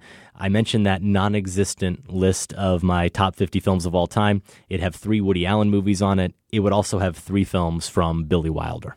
Double Indemnity, The Apartment, and Sunset Boulevard. And here's the thing about Wilder. I almost equally love Ace in the Hole and Stalag 17. Some Like It Hot is my number 6 Billy Wilder film, for crying out loud. This movie that, is among the top 100 all time for AFI, and a ton of critics would probably put it in their top 10 or 20 ever, maybe one of their favorite comedies of all time, even higher. But for me, it's even behind those other 5 films. That's how much I love him. And yes, with Wilder, there is some minor stuff. You, on your recent show with Michael, talking about sex-obsessed characters, talked about the 7-Year Itch. For me, Monroe almost salvages that movie. I find that Tom Ewell Not a fan of Tom Ewell, huh? And that character really just really troubling and not fun at all in that movie. And you also get movies like Kiss Me Stupid, but there's other less regarded stuff from Wilder, like Witness for the Prosecution with Tyrone Power and Marlena Dietrich and Charles Laughton, and his first film, The Major and the Minor, which, yes, is about an army major played by Ray Milland, who gets mixed up with a woman played by Ginger Rogers, who's pretending to be, yes, a minor to get a cheaper train fare. I really love The Major and the Minor as well. And I guess I figure as well, Josh, if I'm going to be looking for a friend on that island, because I don't have you. You're apparently miles away. We can't talk. Or 30 yards. It could be. Who better to keep you company, seriously, than Jack Lemmon? There's nobody funnier or more endearing and relatable. And sometimes he even seems so lost, he could make you forget for a few minutes just how hopeless your situation is, stuck on that island as he's trying to figure things out. There's a certain key floating around this office, from Kirkeby to Vanderhoff to Eichelberger to Dobish. It's the key to a certain apartment. And you know who that apartment belongs to? Who? Loyal, resourceful, cooperative C.C. Baxter. Oh. Are you going to deny it? No. How could I deny? If you just let me explain. You'd better. Well, about a year ago, I was going to night school. I was taking this course in advanced accounting. One of the guys in our department, lives in Jersey, had to go to a banquet at the Biltmore. His wife was meeting him in town. He needed some place to change into a tuxedo, so I gave him the key. And word must have gotten out, because the next thing I knew, all sorts of guys are suddenly going to banquets. Well, you give the key to one guy, you can't say no to another. The whole thing got out of hand. Pardon me. Lemmon was a big reason for me. That clinched this number one spot. But of course, it's those other films, as I mentioned, just so much good stuff. Another one who worked in a variety of genres as well. A lot of times he took different genres and added to them in some way. He did something that we hadn't seen before. The war movie in Stalag 17, Sunset Boulevard, the movies about movies, and Double Indemnity, I think, took film noir to another place as well. At least it did for me. So Wilder is my number one. Yeah, that's good. It was probably my number 6, 7, somewhere around there. Really gave him some consideration too. Those are our top 5 desert island directors. And Josh, you go first. Any others that got strong consideration? Honorable mentions, yeah. The only other contemporary filmmakers who could compete with Wes Anderson for my affection right now would be Joel and Ethan Coen. So thought about trying to squeeze them on this list. I also thought about doing a little bit of a cheat by including Walt Disney as producer. But I mean, the number of titles he presided over, just some amazing stuff. And I would love to have some animation there too. So that was really hard to leave off. Charlie Chaplin was another name. Some people would probably go Buster Keaton. It seems like you're always forced to choose between those two, even though it's not quite fair, but I would go with Charlie Chaplin. David Gordon Green in the interview mentioned John Ford, thought about that, as I said. And then one more here, Fritz Lang. Metropolis. I recently caught up with Dr. Mabuse, The Gambler. I mean, these are all landmark movies. It would be really hard to give up. Well, my 3 toughest omissions, there's 6 overall, but the big 3 you've already covered. They are Kubrick, Hitchcock, and the Coen brothers. Let me ask you something. If the rule you followed brought you to this, of what use was the rule? No Country for Old Men's Anton Chigurh taking exception to whatever set of rules resulted in the Coen brothers on the outside looking into our list of desert island directors. And I certainly wouldn't argue with him because he's terrifying, but in this case, he's probably right. I mean, a couple of my honorable mentions, Scorsese, Paul Thomas Anderson, Steven Soderbergh. It's ridiculous. But who we do you should bump redo out? The whole list. Who do you bump out? Good point. That's the challenge. Absolutely. And let's hear a few more outrage responses beyond my own to our top 5 list, Josh. Some of this we did share back in our bonus content. If you have the Film Spotting app, this was from episode 486 of Film Spotting. We heard from Nick Moses in Simi Valley, California. He always likes to keep us in check here on the show. I liked some of your choices very much, but was utterly dumbfounded that neither of you chose Steven Spielberg as a top 5, or even mentioned his name in the honorable mentions. Adam, you and I are the same age, and there's no way you grew up loving films without being in awe of Spielberg's work. Regardless of the generation in which you grew up, Raiders of the Lost Ark, Jaws, Saving Private Ryan, and Schindler's List are on everyone's top 100 American films of all time. This isn't even to mention other truly great works like Lincoln, Close Encounters, Jurassic Park, and E.T. I personally really enjoyed War of the Worlds and Catch Me If You Can as well. Seriously, Adam, Frederick Wiseman, Werner Herzog, Josh, Robert Bresson, each has some great works, no question, but certainly not a resume anything like Spielberg's. If he happened to fall just outside your top 5s, I could forgive it, but not even an honorable mention, guys. He's right. He's absolutely right. And the reality is, apparently, we just want to live a life of despair alone on our desert island with Robert Bresson and Herzog. Depressing, weren't they? Really depressing. Could have used a little Spielbergian uplift. Yeah, some fun that Spielberg could give us. In terms of everyone's top 100 American films of all time, I guess this is sacrilege, but Saving Private Ryan and Schindler's List, neither of those films would come close. For me, Raiders of the Lost Ark and Jaws, absolutely. Close Encounters, probably there as well, Nick. Justin Little wrote in, I was surprised neither of you mentioned Orson Welles for the Desert Island director list, but now I'm wondering if it's because you guys have failed to see Othello and Chimes at Midnight. Masterpieces both, and Justin, you're right. Othello especially is so cinematically rich. Check the commentary on Othello. Myron Meisel kills it, and Peter Bogdanovich doesn't too much get in his way. By the way, my director list is Orson Welles, Vicente Minnelli, who can live without the film Mana that is MGM Musicals, Powell Pressburger, films like, of course, The Red Shoes, Colonel Blimp, and Black Narcissus, Hitchcock, duh, Justin says, and Jean Renoir, The River, Grand Illusion, and Rules of the Game. Just to befuddle Justin even more, when I made this list, I hadn't yet seen The Magnificent Ambersons. I have since seen it, vastly appreciated it, still wouldn't put Wells on my list. Okay. Also heard from Goran, who said, come on, guys, Kurosawa and documentaries alone on an island for the rest of your life. Be honest now. The first choice would be any prolific porn director from the early 80s. After that, the correct answer would be, in no special order, Alfred Hitchcock, William Wyler, David Lean. Oh, a little Zhivago we there could have with us. Well, it would last the eternity of our stay. Robert Wise. That would be a rather pleasant stay for the next 40 to 50 years, says Goran. I would, of course, try to smuggle in Night of the Hunter hidden among my socks. There you go. Other listeners who have been keeping us honest for several years here on Film Spotting, Eli Bard in New York City. I'm surprised that nobody mentioned Coppola. That means you don't get to watch the greatest gangster movies ever, Godfather 1 and 2, one of the best war movies, and one with certainly the nuttiest backstory, Apocalypse Now, as well as one of the greatest political paranoia thrillers, The Outsiders, and the underrated Gardens of Stone. So you can skip Jack. It's no Pineapple Express, which I don't know what he's referencing. Maybe on an old show, somehow you praised that film too much, which Pineapple Express? I think you did Jack? because you like it. Not Jack, Pineapple Express. I don't think that happened. That was David Gordon Green. There you go. It was the tie-in to the show. Come to think of it, what director has provided us with more interesting characters than Michael Corleone, Hyman Roth, Harry Caul, Colonel Kurtz, and Gary Oldman's Dracula? So the problem with Coppola, I think, is the highs are very high and the lows are Jack. Those are our top 5 Desert Island directors and some of yours. We still want to hear your picks. Email us feedback@filmspotting.net. You can also leave us a voicemail, 312-264-0744, or find us on Twitter at Filmspotting. That's Adam. I'm at Larson on Film. We're also at facebook.com/filmspotting. Over at filmspotting.net, you can find 10 years of reviews, marathons, interviews, and top 5s. Also at filmspotting.net, take a moment and vote in the current Film Spotting poll. We want to know your most anticipated fall movie.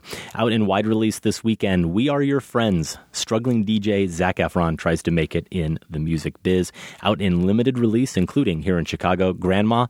This is a road trip movie with Lily Tomlin and Julia Garner, directed by Paul Weitz, who did About a Boy and American Pie. I love Lily Tomlin. She's a national treasure, so I'm curious about that film, as I know you are, Josh. Listen to Me, Marlon. This is the Brando documentary culled from hundreds of hours of the actor's audio recordings. By the time this show airs, I will have finished this movie. I've started it. Yet another movie I've started. I'm digging it so far, but I can't recommend it because I haven't finished it. I can't blame you for that because I'm having a similar trouble with the film Phoenix, actually. Oh, really? Yeah, got caught by the expiration date. Oh, so. see, that's one that I truly couldn't stop watching. I had set aside a couple hours, so it worked, but I could not stop watching the movie Phoenix. Video on demand releases of interest, Digging for Fire, the latest from Chicago's own Joe Swanberg, and Queen of Earth, the latest from Alex Ross Perry, the writer-director behind Listen Up Philip and The Color Wheel. It stars Elizabeth Moss, and Josh, we can't wait to see that film. We're actually planning on talking about it here on the show in a couple of weeks. And again, next week, our show is dedicated to our fall movie preview with Michael Phillips. Film Spotting is produced by Golden Joe Dassault and Sam Van Halgren. Without Sam and Golden Joe, this show wouldn't go. Thanks to associate producer Candace Griffiths, to listener John Madsen for some help tracking down a clip this week, and the listeners of the Film Spotting Advisory Board. And special thanks to everyone at Chicago Public Media. More information is available at chicagopublicmedia.org. Our music this week is from the UK's The Staves and their album If I Was. More information is at thestaves.com. For Film Spotting, I'm Josh Larson. And I'm Adam Kempenaar. Thanks for listening. This conversation can serve no purpose anymore. Goodbye.